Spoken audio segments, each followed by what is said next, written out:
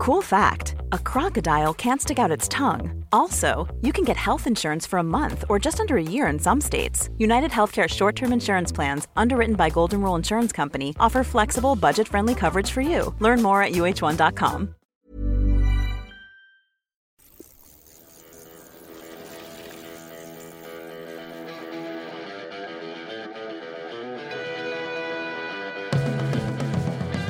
Welcome to the Bradley Wiggins Show by Eurosport, the home of cycling, in association with Alaka Bicycle Insurance. I'm Graham Wilgoss. Brad, another exceptional day of action on the road today. We have, yes. Other than the Giro, of course, we've got the Tour of Flanders on today, which we'll come to. We will come to that. Let's start with the Giro, shall we? Stage 15, 185 kilometres.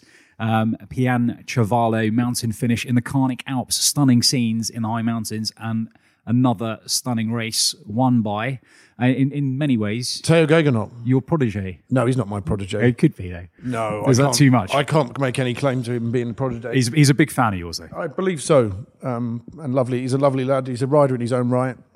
He surpassed anything I did on the bike in the Giro by winning a stage in the mountains. So good on him. What a great rider and a great lad. And what a way he did it as well. I mean, he was the strongest of three riders where they blew the likes of Nibali away, Pozzovivo, Jago Forchamp, Van der Mark, and just to name a few. Yeah.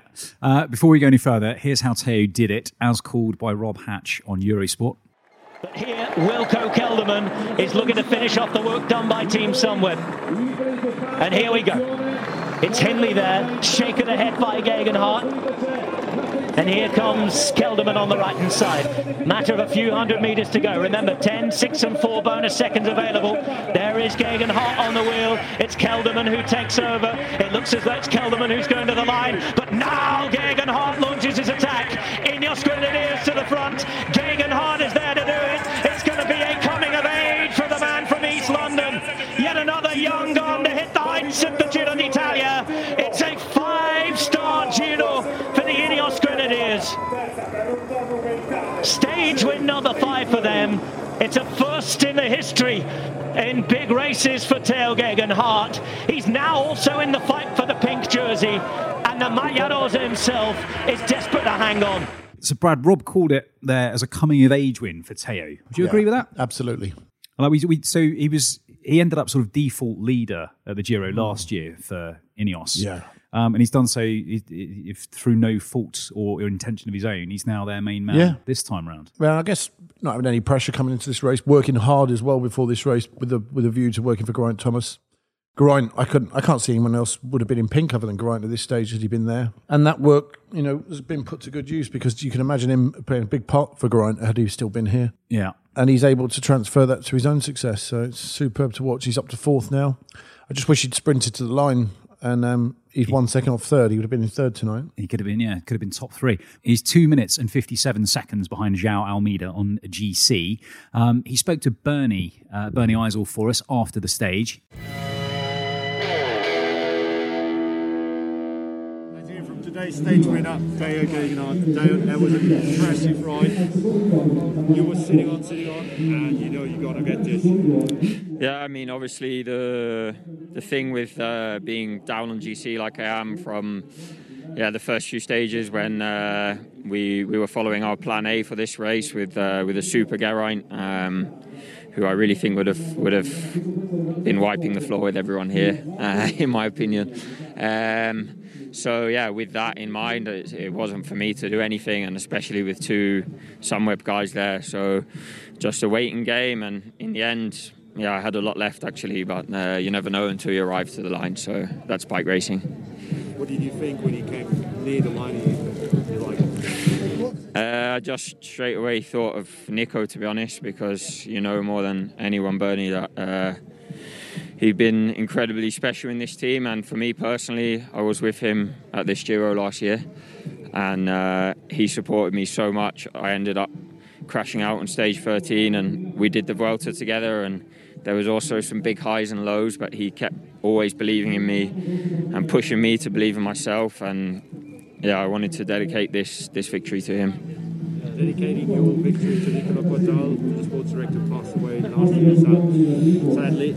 But he would see you, like us, as the plan B at the moment, or not? A good plan B of Team Ineos Grenadier for this Giro d'Italia. Yeah, I mean, I spoke to the boss of the team this morning, Sir Dave B, and he said he wants us to race aggressively and to really race, you know. So I'm more than happy to do that. I'm really enjoying it. We've got a super group here, really nice guys, and yeah, I mean, I just want to thank the team at Ineos and at Grenadiers, because they've supported us through a very up and down year. It's their first full season in the sport, and yeah, we all know it's been a pretty strange one. So we're really honoured to have their support, and yeah, we're really lucky to be racing with their colours on our jersey, and excited to be doing so. 1 second off the third place of the podium in a moment, so you yeah. go nicely into the rest of it. Should have sprinted a bit earlier, eh? Cheers, buddy. Thank you. So, Brad, as you said there, Tao's echoed your thoughts, really. He said that were G still in the race, he would be wiping the floor with his competitors. Yeah. You agree with that? Yeah. G was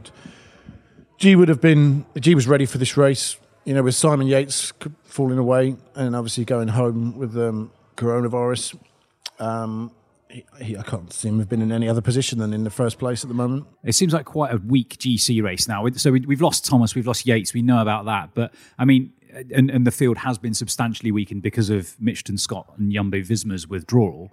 But there are a few riders I can think of who maybe have ridden the Tour who might be kicking themselves now, because had they not ridden the Tour and chose to do the Giro instead, surely, you know, I'm thinking of the likes of Richard Carapaz, maybe Oran Dumoulin. If Bilbao hadn't have done the Tour, you've got to think he'd be strong at Landa. Talking of Bahrain Maria. Yeah, that might be a bit unfair to Kelderman and those guys, but do you know what? They had their chance. They could have picked a race. The way the field, the season's been scheduled because of everything that's happened this year, it is what it is, isn't it? People had to pick. Obviously, the teams had a big say in that. You imagine someone like Pinot would have liked this Giro, actually. Yeah. Yeah, I don't know. It's the way the season panned out, isn't it? And you know, it's all ifs and buts, but it is what it is. And these guys now are established and have earned the right to be in this position now. It's been a tough race. Today's other big winners on GC, apart from Tao, Wilco Kelderman. He's now just 15 seconds behind João Almeida. Yeah. Jai Hindley did a brilliant job for him. I mean, Sunweb as a whole did a fantastic job today gunning it on the front. Nico Denz in particular ran himself into the ground. Sunweb have ridden a canny season. Yeah, they looked the strongest team today. They did a great job. They now are poised to win this Giro, I think. Do you make Kelderman your favourite now, despite Almeida still having one time trial left? I think he's got obviously 2 minutes 30 over Tao still, so I can see Kelderman winning this race now. Yeah, I mean, it was some ride from Almeida too. We saw him sort of licking the invisible ice cream on his way up that final climb. He was, doing all he could to hang on to. But he limited his losses well. To be fair, he rode from A to B, as fast as possible. Once he got dropped, he didn't crack completely. I thought he paced his effort well. From the moment he got dropped, he still had about best part of 8 kilometres to get to the finish, and he paced that beautifully. To only lose 38 seconds in 7.5 kilometres, having been dropped, considering what Nibali lost, I think he did a brilliant job. And he did it all on his own too. He did. You know what that feels like? Yeah, I mean, I think every cyclist does. You know, you all crack at some point. I suppose I learned that once I got dropped, it was a case of never really not going one acceleration too many and pacing your effort and falling back. And from the moment you detach, you start thinking, how am I going to get from A to B as fast as possible, and pacing your effort, regardless of if they pull away or you catch them. It's like time trial mode. And that's what he did very well today. That's the way you limit your losses best. And put yourself in Tao's shoes for us, because, they're too small for me. I'm 11. He's a 9. As Rob said, coming of age, as we've sort of celebrated him, not quite enough, given, I mean, it's second British winner at this year's Giro. Great to see. But in terms of him being a GC rider, for his psychology, what will this do for him? Well, he is a GC rider now. You know, he's 4th in the Giro with a week to go. Whether he likes it or not, he's now a GC rider. I mean, I just hope he kicks on from here as well. Look, it's not over yet. He could get on the podium. He could win this race. Who knows what's going to happen in the next week?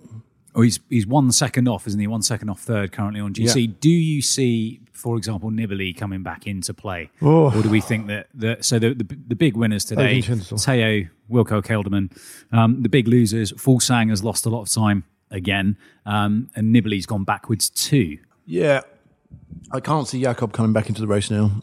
He was like a lead weight today, and he's disappointed, I think, this Giro, especially after Lombardia and that. I think Nibali, I just never discount him, but he's going to have to do something extraordinary in that last couple of days. We saw him isolated too on the final climb, so he's been isolated all 3 weeks, really. He hasn't got the team. Well, he's got less of a team now, so he lost Ciccone yesterday, and he's also lost Gianluca Brambilla, didn't start this Ineos morning. lost a rider today, didn't they? They lose their other Ecuadorian. Joe Navarez. Yeah. Yeah.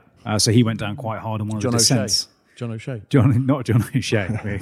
So we've seen a quote from Nibali this evening saying that it was difficult for him to keep the pace. He's going to have to do it on his own. He's without a lot of he's done it on his own members before, of his team. Done it on his own before. Is it past him doing it now, though? Not necessarily. This time next week we're going to Sestria, and that's a really tough stage. I just think you never discount him until we get to the end, Nibali. He's come from 3 minutes behind in the past to win the Giro. And, if Kelderman might crack, Tao might have ridden well beyond himself today and crack one day. You just don't know. Brandon McNulty, UAE Team Emirates, another name that we should talk about today. He had looked incredibly strong up to this point. Again, he's gone backwards. He's now at 4 minutes 29. Yeah. If you had to call a top three now, so obviously going into the second rest day tomorrow, Brad, if you had to call a top three, who would they be? Kelderman,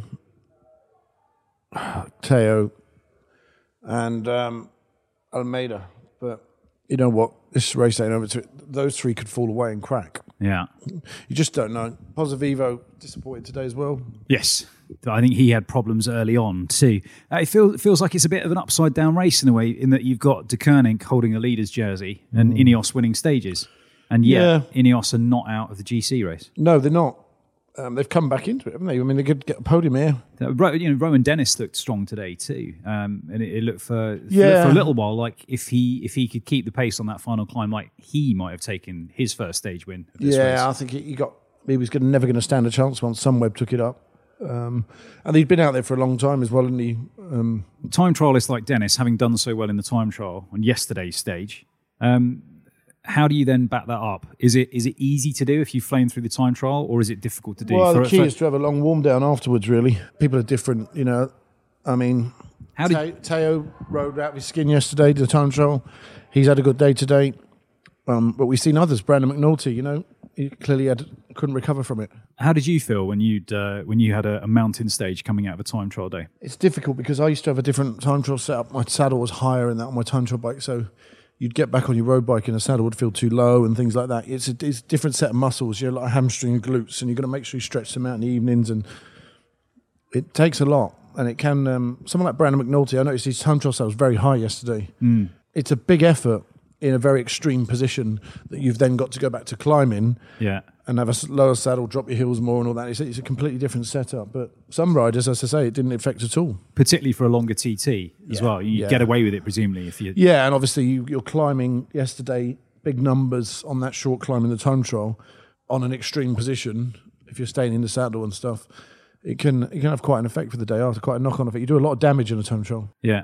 We didn't have a pod yesterday, Brad. Just give us your thoughts on another Filippo Ganna win in the Amazing. TT. I mean, the guy's an animal, and when he wins big. He is the best time trialist in the world at the moment, and he's crossed between Fabian Cancellara and Miguel Indurain for me. And of course, we saw Rowan Dennis come in second, giving Ineos a 1-2. Yeah.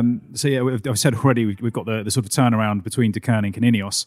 They're looking incredibly strong for stages, and you've got to expect them to win more, right? I mean, could we see them win a mountain stage in this last week as well? Yeah, they definitely could. Ganna will win the last time trial in Milan. Yeah, I think that's a given, right? Safe to say. But yeah, they could do. I think, look, it's not out of the question they could win the race. I know that's a lot to come back from 2:45 down to 2:50, 3 minutes, isn't it? Yeah. But who knows what's going to happen this lot. Look where Tao has come from. He came from 14th today to 4th, jumped 10 places. He zipped up 7 places, Tao. 7? Yeah. So that's a bloody good ride. Yeah. What does Almeida have to do to hang on to Pink here? He's got to pedal faster than everyone else.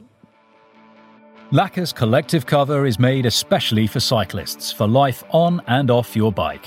Lacquer has flipped outdated traditional insurance on its head with no more fixed upfront premiums. Instead, your monthly contributions are based on the collective's claims that month. Your max monthly price is capped, but the savings are all yours. Plus, 80% of your money goes straight back into the collective, fixing, replacing, and helping. And the other 20% keeps their wheels spinning. It's as simple as that. And when things go bad, Lacquer's got your back. Claims are handled by experts and usually agreed within a day, with no depreciation or excess. They've ditched annual contracts locking you in. With Lacquer, if you want to leave, you can, anytime. Head over to www.lacquer.co, where new customers can get £10 credit by signing up today with the discount code WIGGINS. Welcome back to the Bradley Wiggins Show, sponsored by Lacquer Bicycle Insurance. Brad, the other big race today, the Tour of Flanders, the men's and the women's editions. Let's start with the men's, 267 kilometres, the fourth and final monument of the season. An absolutely huge finish, which we'll come to in a second. But let's talk about the breakaway, where 3 became 2 to the finish. Julian Alaphilippe, Wout van Aert, and Mathieu van der Poel. Yeah, and we saw a crash with Alaphilippe hit the going to the motorbike. back of one of the motos out there. Yeah, that was horrible to see. I think we understand he's fractured his hand. He instigated that move. You know, there was probably the 3 best bike riders in the world at the moment for that kind of race, and it took him out. And then after that, them 2 just time trialled to the finish really, and they didn't really test each other. They didn't tack each other. They didn't try, and it just came down to almost to a track stand sprint. It was like silly little gears. A tacit agreement from 30 k's out. Also, they're 38 kilometres out there riding as a 3. The crash came shortly after they broke away as a 3 too, and it was Alaphilippe that instigated the break. Had it been the 3 of them riding to the finish, do you think Alaphilippe would have featured, or would he? Well, Alaphilippe would have tried something before, for sure, on the climbs, on the Paterberg or something. He wouldn't have waited to that sprint, but it would have been a different dynamic, that's for sure. Yeah, and I'm not sure which way it would have gone. Do you blame the moto rider for the crash? No, I don't think we can either. No. They're there to do a job, and you've got to keep your head up all the time. And I think Alaphilippe was either on his radio or something, and it's just one of them things that happens in races, happens a lot to people, and you just got to keep your eyes on the road. And they flicked left and kind of didn't give any hand signals either. He's always trying to help the rider behind you, which they probably didn't have time to do, to be honest. And it's just one of those things. They were far right on the road. The motorbikes was far right. It wasn't really the motor's fault. He was following. It was unfortunate for Alaphilippe. Following Van der Poel's wheel, and just seemed to look down for a split second. Yeah. Looked up again, and all of a sudden the bike was there. Well, look, so the sprint finish, as we say, came down to Van Aert and Van der Poel. Here's how Carlton Kirby called it for us on Eurosport. On this straight road, they'll have full view of the chasers, but that's all about minor positions. This is about victory, and still they just ply their trade. They're into the hoarded sections right now, and some of the advertising with the indented hoardings, which are safer than those with the feet. But who's going to take a step forward? Van der Poel has a look over his shoulder. Van Aert is still waiting, and he's just staring at his man. They're keeping a trackies view of his man is Van der Poel. Van Aert is waiting to pounce. Van der Poel knows this, but when will Van der Poel, who's going to be forced to lead it out, and here come everybody else. Still Van der Poel waits. Van Aert is on his back wheel. Van der Poel is going to have to pick it up, and he does so. Van Aert is alongside him. He comes up on the side right now. They cross wheels. It's going to be a cross man as well. I'm afraid it's going to be a Dutchman at the end. He responds beautifully. He's kicking back. He's got there. Oh, I believe Van der Poel got him. It's going to be a photo. That was amazing. Meanwhile, further back here, who is going to sort this one out? And of course, it's Christoph, former winner, who gets 3rd place. Well, I think Van der Poel took that, but it's going to have to be a photo. Wout van Aert played it clever, and he did. Sean Kelly. Oh, he's going to have the drinks bought for him tonight. That is fantastic. Van der Poel gets to the line first, just as Adri did in 1986.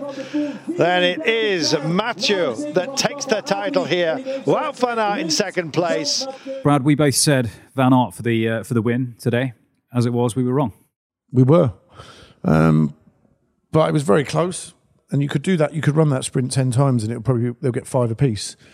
But Van der Poel, to lead that out, tiny little gear, they both jumped at the same time, 180 metres to go. and he won it by a quarter of a wheel, something like that. Amazing. Yeah, he was really grinding. His dad won the race. Grinding.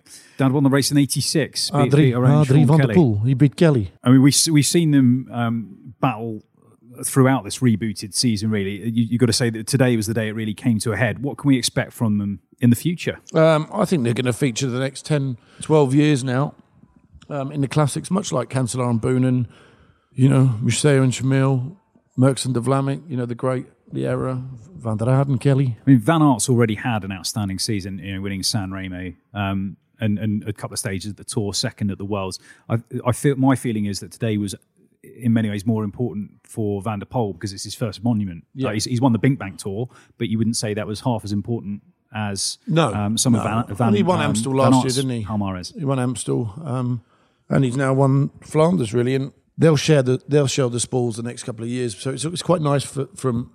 He's won a San Remo, he's won Strade Bianchi this year, and Van Aert, and it's quite nice that they share the spoils, really, because they're going to be the two biggest riders now for the next 10 years. Alaphilippe, so we understand he's broken his wrist. Yeah. How does he now recoup? And I mean, he's had such a topsy-turvy season. He has, but he's had a good season. I mean, being stripped of the Maillot Jaune, winning the world title, crashing today, you almost don't know what you're going to get from him. No, but he's had a good season. He won a stage in the Tour. He's won the world title. I mean, the world title's the world title.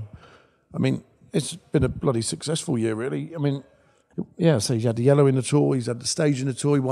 He would have won the age had he kept his hands on the bars in physical terms. But I know he got relegated anyway. But he's still on physical terms. He's had a really good season. He's not going to be disappointed with it. He crashed in Flanders today, yes. But look, on a rescheduled calendar this year, he's won the world title and he's now going to wear that world champ bands probably till next October. If this season runs out well, he's going to get a whole year in it. We understand he's having surgery tonight. Is he? If you're Julian Alaphilippe now, what are you aiming for next year? Are you focusing on the classics, or are you looking at the Tour de France and going, I'm going to have a proper crack at this time? I think he'll do everything next year again. He'll want to show that jersey as much as possible and win as much, and he'll be back with a bit between his teeth next year, that's for sure. He's in the fortunate position where he doesn't really have to choose, does he? He seems to be able to, a bit like Van Aert, whichever race he rocks up to, he's going to have a bloody good stab at winning it. Yeah, he can do anything. How about Van der Poel? Do you see him? I mean, for me, he's going to be dead ahead for the classics next year again. Yeah, classics are where he's going to go for. But with Bink Bank, he's shown that he can do. Yeah, he can feature in a stage race. Yeah, I think he'll go for the classics next year. They might look for a wild card in the Tour. But I think he'll end up maybe having a dig at things like Paris-Nice next year. Yeah. Van der Poel's countrymen, or countrywomen, I should say, Anna van der Breggen and Annemiek van Vleuten, both broke away at the Women's Tour of Flanders today. They ended up sort of cancelling each other out with about 30 kilometres to go and almost inexplicably sat up, leaving Chantal van den Broek Black from Boels Dolmans to solo away almost unchallenged to the win. Van der Breggen, we understand, was working for her teammate and had already committed to that. And presumably wasn't going to work with Van Vleuten to the finish. But that's purely speculation. What did you make of this one? I think she was doing her job really, and she had, that just shows the amount of confidence she had in Van den Broek behind and her teammate. That she was going to get the job done. I think they saw Van der Breggen as someone that if she went off the front like that you have to marshal her and get her back, because it's very rarely you get her back. Yeah, once Van Vleuten's gone, she's gone. Yeah. And I think Van der Breggen went across to her and just basically kind of demoralised her, really. And by sitting there and doing what she did, it was just a way, we're going to cancel you out because we can't have you up the road. And I think even Van der Breggen was probably cautious that she might not even stay with her on the climbs. Yeah, I mean, it's a shame again because in a way almost robbed of another thrilling finish, or what could have been another thrilling. Well, it was a thrilling finish. I thought it was a thrilling finish. Anyway, it became with the sort of minute to go. A couple of kilometres to go, a foregone conclusion. She had a minute on the rest of the field, didn't she? Yeah, I liked it. I thought it was good, and I thought that Boels Storm, the way they worked it today was fantastic. Just from a team point of view, I thought that was excellent.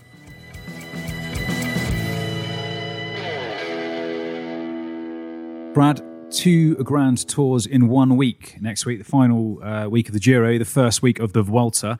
To look ahead to that, welcome back to the Bradley Wiggins Show, Sean Kelly. Hello.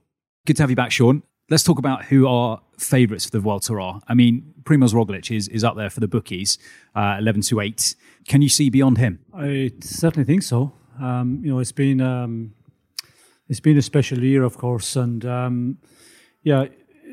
we know with Roglic, the way he's been performing, he's always going to be up there with the favourites. But, you have the other riders. I'm not too sure exactly, but Carapaz, of course. And I think Carapaz is the one who could maybe do something in this Vuelta, because, we see him in the end of the Tour. He came to the Tour not really ready for it, and he put up a great performance. So I think he's going to be in better shape in this Vuelta. But it's going to be a special one because the way the season has been. So even though you look at the bookies and all that, I don't ever take too much from that. I think we've seen that can change so much. Weather conditions as well can have a big bearing. If we get a change of weather conditions, it could change the whole outcome and the results of the race. Yeah, I think Carapaz as well. I think he's Carapaz and Roglic.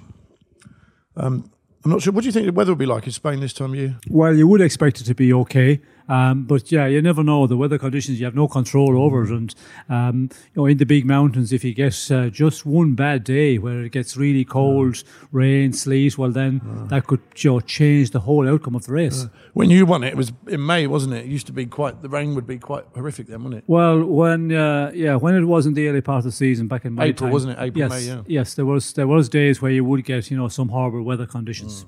Yeah. One name leaps out there for me, Sean. Thibaut Pinot. Yeah, Thibaut, yeah. He's got something to prove after the Tour de France, hasn't he? Well, I don't think Pinot, for a place in the GC, I don't think he's consistent enough to do that. And I think, with all the disappointments he's had, Giro and Tour, the past number of years, if you look back at, the way he has really blown when he was looking in good shape, he's just not able to take that pressure when he's up there. I know the Vuelta maybe not anything like a Tour of France, because when you're in the Tour, of course, with the French press and that, there's so much pressure on him. But still, I think he puts a lot of pressure on himself. And when he gets into that position of winning a Vuelta or getting on a podium, I don't think he's able to bottle that anymore. But stage wins, certainly he's capable of doing that. So I think for Pinot, a podium in a big tour, a 3-week tour, I don't think we're going to see it. Shortened Grand Tour, 18 stages, Brad. How will the riders be feeling about that? It is what it is. It's still over 2.5 weeks long, so it might have an impact on the GC had they started in Holland. You know what Holland's like. Flat stages, echelons, road furniture. I'm sure there would have been some ups and downs, but I think they'll be just pleased they've got a race this year. And it is what it is. I don't think we have to just treat it as one race. We can't say, what if it could have been 3 weeks long? It's a race in itself. Who knows if we'll even get to Madrid? Whether it be weather or coronavirus. Yeah, exactly. That stops it. Yeah, we just don't know at this stage. That will be the interesting one, and hopefully we get the 3 weeks. To get a real winner, you need. For a Grand Tour, it needs to be pretty much the 3 weeks. Just looking back at the start list there, Tom Dumoulin, we have seen him, in the Tour of France. He was out for a long, long time with the injury from the Giro last year, and he rode a very, very consistent, strong Tour of France. And I think in the end, he seemed to be getting better. So I'd not be surprised if he was, one of the surprise ones in this Vuelta, because he's a real solid 3-week rider, and that's what you've got to be. Looking at any of the big tours, you have to be consistent every day. You have to be able to do your time trials. You have to be there in the mountains, just grind it away every day, not lose too much. If you lose a little bit here and there, but consistency is, I think, the ingredients to win a big 3-week tour. Most of these guys have done the Tour de France. I would say the Tour of France. Sure, that's your influence. Brad, how are they going to back it up? It feels like it was yesterday. It wasn't. It was nearly 4 weeks ago. But no, they'll be fine. If anything, they'll be in better shape. I don't know about Roglic. He was already going well before the Tour, but he held his form. He's won the Liège, hasn't he? So I suppose for Pinot, it's a chance to really shine, isn't it? He wasn't physically down and out of the Tour. He had a bad back one day, and the next day he was in the break. So it's not like he injured himself or anything. I actually think Tom Dumoulin could be good. Will he be Jumbo's main man, having ridden for Roglic? Well, I think they will play both cards, for a time in the race and see how things go. And definitely, with Jumbo-Visma, Dumoulin will be, I think, a protected rider in the earlier days. And because you just never know in the earlier part of a big tour, there's so much going on, crashes and that. So if you have 2 cars to play, well, that is a big advantage.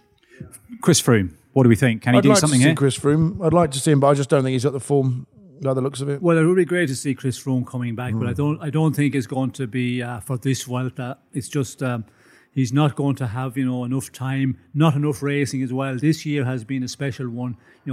If he had been racing all year and getting a lot of racing in, Chris Froome might be in the form to win a Vuelta, but I don't see it happening this time round. But I think Mas, he's a rider that we've seen in the Vuelta. When he was riding with Quick Step, he put up a real big performance. So, on home soil, I think he could be the one could create the surprise. Brian fancies Alexander Vlasov for the overall as an outside bet at Astana. Yeah. Sean says no way. I don't agree. Sorry. I think he's a talented rider, but again, that experience riding 3 weeks, the physical and mental, demands there. You just can't just rock up and do that in a 3-week race. I think you have to, give him a bit more time to do that. And I feel that you have to see guys in a week-long race, like, the Paris-Nice, Pays-Basque, Tour of Switzerland, for example. I think when the guys are able to do it and finish maybe on the podium in those races, well, then that's a good pointer that they can maybe manage a big 3-week tour. So I think for Vlasov, a little bit too early in his career. So he might have been an outside bet for the Giro had he stayed the course. He might be up there now. Yeah, maybe, but he didn't. Fair enough. That brings us to the end of this episode of the Bradley Wiggins Show by Eurosport. Thank you to our sponsor, Alaka Bicycle Insurance. Cheers, Laka. We can follow you. So we go. Sean, where can we follow you? Thank you for dropping in, I should say, first of all. Cheers, Sean. Secondly, I should ask, where can we follow you? Sean Kelly Cycling CC. Sean Kelly Cycling CC. You can follow Eurosport on Twitter at Eurosport_UK. Plus, you can find us on Instagram and Facebook. Thank you to our producer, Pete Burton. Finally, from me, Graham Wilgoss, it's goodbye. Your podcast platform of choice is where you can subscribe, share your thoughts, and rate us. We'll be back on Wednesday. We'll see you next week.